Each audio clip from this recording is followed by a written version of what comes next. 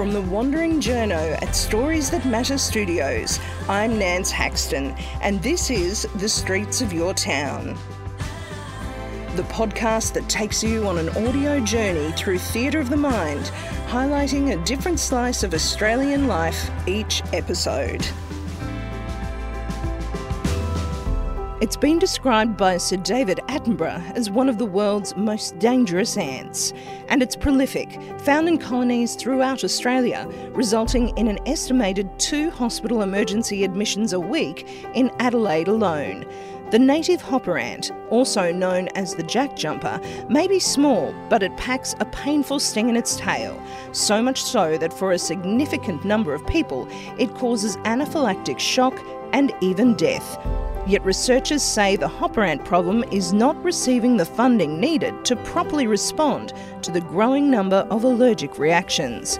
Because the hopper ant allergy is an issue unique to Australia, providing treatment is an expensive exercise, up to $3,000 a year for each person who is susceptible. The Tasmanian and Victorian state governments provide funding for hopper ant immunotherapy. However, while South Australia provides the hopper ant treatment, it doesn't fund it. In New South Wales, the situation is even worse, where the treatment is not available at all.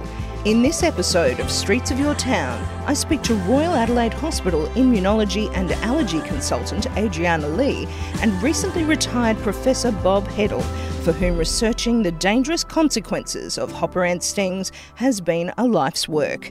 They say unless more is done, more people could be forced to leave regions such as the Adelaide Hills, where hopper ants are endemic, for fear of a potentially deadly allergic reaction. Adriana, can you tell us a bit about this issue? This is something that I certainly wasn't aware of regarding hopper ants in Australia. What is this hopper ant for people who really haven't heard of this? So the hopper ant is an ant that's native to many southern parts of Australia, particularly rural and semi-rural areas.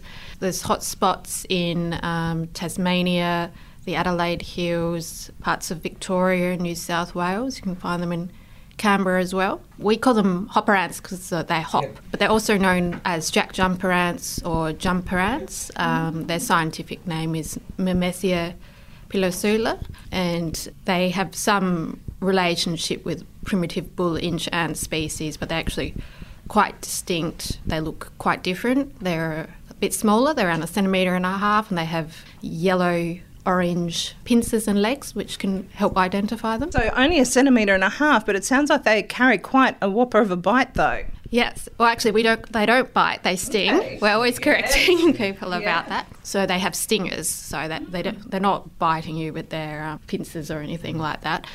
But even though they're relatively small, and so they might look less scary than a full-size bull or inch ant, they're actually very dangerous ants that have the potential to cause anaphylaxis. And I think David Attenborough did a documentary on dangerous creatures recently and said it was the world's most dangerous ant. And is that because of this anaphylaxis that it brings on? Is that just from even one bite or one sting? As with other insect venom allergies, so people might be familiar with having anaphylaxis to bee stings or wasp stings, you don't normally react to the first sting.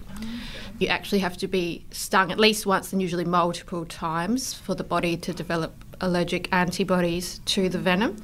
And so it's usually on subsequent stings that you have the risk of developing anaphylaxis. Well, just when you think you'd be getting used to it, perhaps, and that's when the risk, is that right, Robert?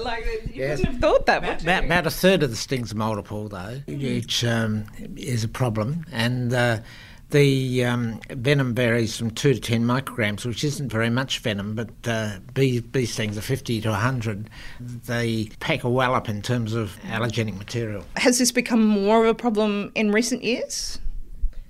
We don't know that, really. We recognise there's a problem increasingly, and how much it's increased recognition and how much it's increased incidence is matter of debate. But certainly you're getting quite a few people. How many people have come through with this anaphylaxis from the hopper ant? Mostly from the Adelaide Hills, but also the coastal regions, the Great Australian Bight, peninsulas, It's about a third of our workload, I think, in total. So, and bee stings are about 60%, so it doesn't leave much else. I think you were mentioning there's quite a high number of anaphylaxis cases. I think it was about 10,000, was that right? What was it? Yeah, about 10,000 people have had anaphylaxis, let alone generalised reactions, anaphylaxis to it. So that's a lot of people. Yeah, it is, and that's probably a conservative estimate.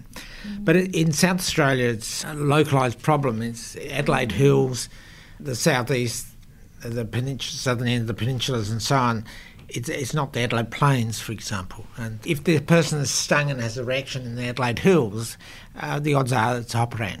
What can be done? Is there is it an anti-venom, or what sort of treatment is it for people who've suffered this reaction? There is effective treatment available. We call it venom immunotherapy. It's a form of desensitisation treatment. Professor Heddle actually has spent decades of his career now developing the treatment and making it available to Australians. And he conducted and was the head of very high quality studies in conjunction with Tasmania, because Tasmania has an enormous hopper ant problem, to develop the treatment. So venom immunotherapy basically involves giving the patients a purified extract form of the venom and giving them, starting off with a very small amount and building up gradually until they tolerate it. And we build them up till they can tolerate a 50 microgram dose of venom, which is well above what would be in a single ant sting, because a single ant sting contains 2 to 10 micrograms. And in the clinical trials that Professor Heddle conducted, he showed that if you didn't have the therapy and you were allergic, that you had a 70% or so risk of having anaphylaxis if you were stung again. Several studies. And that if you did have the venom therapy, that risk would be reduced down to less than 5%. Oh, so it's very effective then. Yeah, it is. It's not completely effective, but it's pretty close, and more effective than bee venom therapy, for example. Really? Yeah. Okay. Is it hard to access, or is it expensive? How do people get access to this treatment? Access is something that is still an issue. Just to have a comparison, so bee venom therapy, which is actually less effective, but because bee venom allergy is a worldwide problem that everybody knows about, there's a commercial product, it's listed as a medication, so it can be PBS subsidised, so it only costs $80 or so a year for treatment, and normally we recommend at least 5 years of treatment. For the hopper ant immunotherapy, because it's such a localised problem to Australia, there's no drug companies putting money into research. This has all been investigator initiated by Professor Heddle and the Tasmanian colleagues. And the process to actually make that purified venom extract involves the Tasmanian Jack Jumper Ant program. They actually go catch these wild ants. They essentially vacuum up these wild ants. They dissect the sacs out and extract the venom. These tiny little ants. Yeah, that's right. Exactly. So it's a highly laborious, expensive process. And then they supply the venom to Tasmanian patients and to us and to Victorian patients, just at the cost for manufacture. So they're not making a profit out of this, but it's $2 or so per microgram. And you have a 50 microgram dose, plus you have to have the pharmaceutical fee for making it up and things like that. So you're looking at $230 a dose, which you're looking at $2,000 to $3,000 a year. And how long do people, if they've had this reaction, need to have that treatment for? Even though the treatment is effective once you reach that maintenance dose of 50 micrograms, so that only takes a couple of months to get to that dose, in order to make sure that you have a long-lived benefit from it, we recommend at least 5 years of therapy of maintenance dosing. So you can see that cost does add up. The cost is reduced in the second and third year, though. It's about order of $1,000 a year. Around $3,000 in the first year and a couple of $1,000 thereafter. It's still a significant expense, isn't it, for people? And if they've had anaphylaxis and low blood pressure, we recommend indefinite therapy. So, but that can be as much as alternate months. So it costs reduced.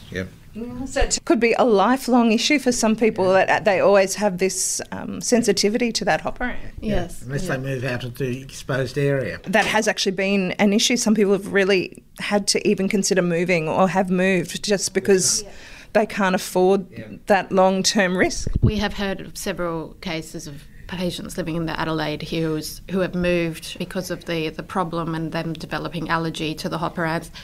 And in those cases, I think they weren't aware that there was a treatment available. So even we had a patient meeting recently in the Hills, and a lot of the residents said actually they didn't know about the problem when they moved there.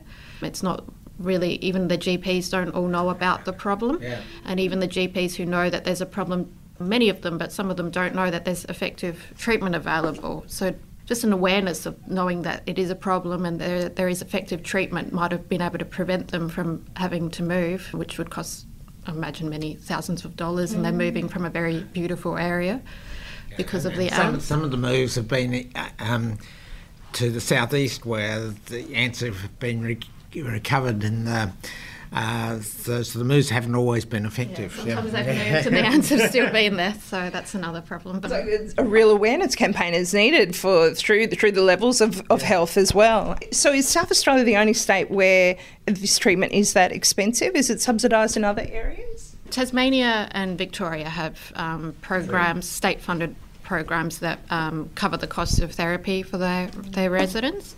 Though that said, some places like New South Wales and the ACT, the treatment's not even available there. No. Well, so people who have that allergy, it's even more of a problem for them there. We have had referrals from New South Wales asking us to treat the patients, but it's not feasible to do it interstate like that. So we're intermediate. The cost of venom is not zero here, but on the other hand, the treatment is available.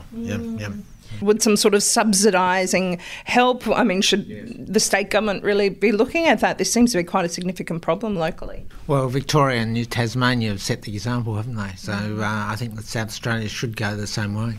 Yeah, I think we have a few hundred patients who we've diagnosed with the problem, and the test for diagnosing hopper ant allergy only became available in around 2007. Even that test had to be specially developed just for Australia. It's only performed in SA pathology here at South Australia, so everyone sends their tests here to diagnose the problem. But even though we have a few hundred people who have been diagnosed, we only have around 50 or so on treatment, and 20 of those are subsidised through trial treatment. So you can see that I think the cost is a significant barrier to patients being able to undertake the therapy. And even though death from venom anaphylaxis is rare, it does occur.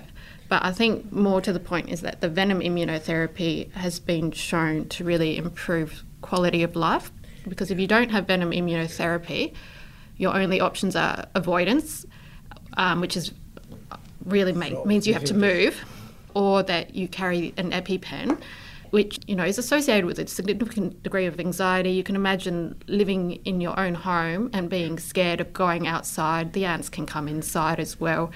And so the treatment really gives patients a very important peace of mind, and they don't have to carry their EpiPen. I think patients find it high value when they are able to undertake it. We carry the EpiPen until they have one or two stings, don't we? And but in a sense, it's not necessary once their maintenance dose covers us and covers them. It's the minor chance of reaction. It sounds like it's quite an endemic problem. It doesn't sound like we're getting rid of the hopper ants anytime soon. No, we had an environmental consultant who she believes the problem might even be increasing and that they're spreading. She's postulated that might be the way the land is being, we're losing tree cover, and that it's promoting the ant nests. The ants like hot, dry weather, and so whether climate change is contributing is also a possibility, but they're certainly not leaving or reducing in numbers. So the treatment is really important. Yeah, it is, and the point's a valid point that reducing the overhead cover of trees and so on is probably... It's probable to increase numbers, So from here, will you be doing more lobbying with the government, or what's the next step, do you think?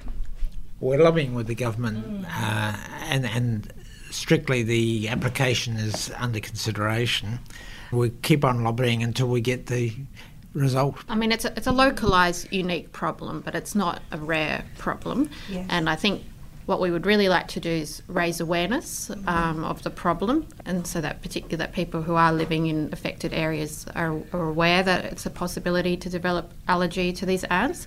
And we'd like people to know that actually there is very effective treatment possible, and we'd hope that one day that treatment is more accessible to everyone affected. It's even got as far as Queensland now, you were saying, onto some very small regions. In the highland regions of Queensland in the south, it's present. Yeah. Right. I think you said the Sunshine Coast hinterland. Yeah, that's right. And the hinterland, Sunshine Coast in the area south of Brisbane too. The Gold Coast hinterland. Gold Coast hinterland, yeah, that's right. So people really do need to be aware that this could be an issue in these little spots, and that there is a treatment available, that they don't have to suffer. I mean, and gosh, to get anaphylaxis, it's not to be mucked around with. You've got to get straight to hospital, obviously. That's right. And the EpiPen as well. There's very few contraindications to adrenaline self-injection, so if people have had anaphylaxis or even a generalised reaction to the ants, they need to see their doctor.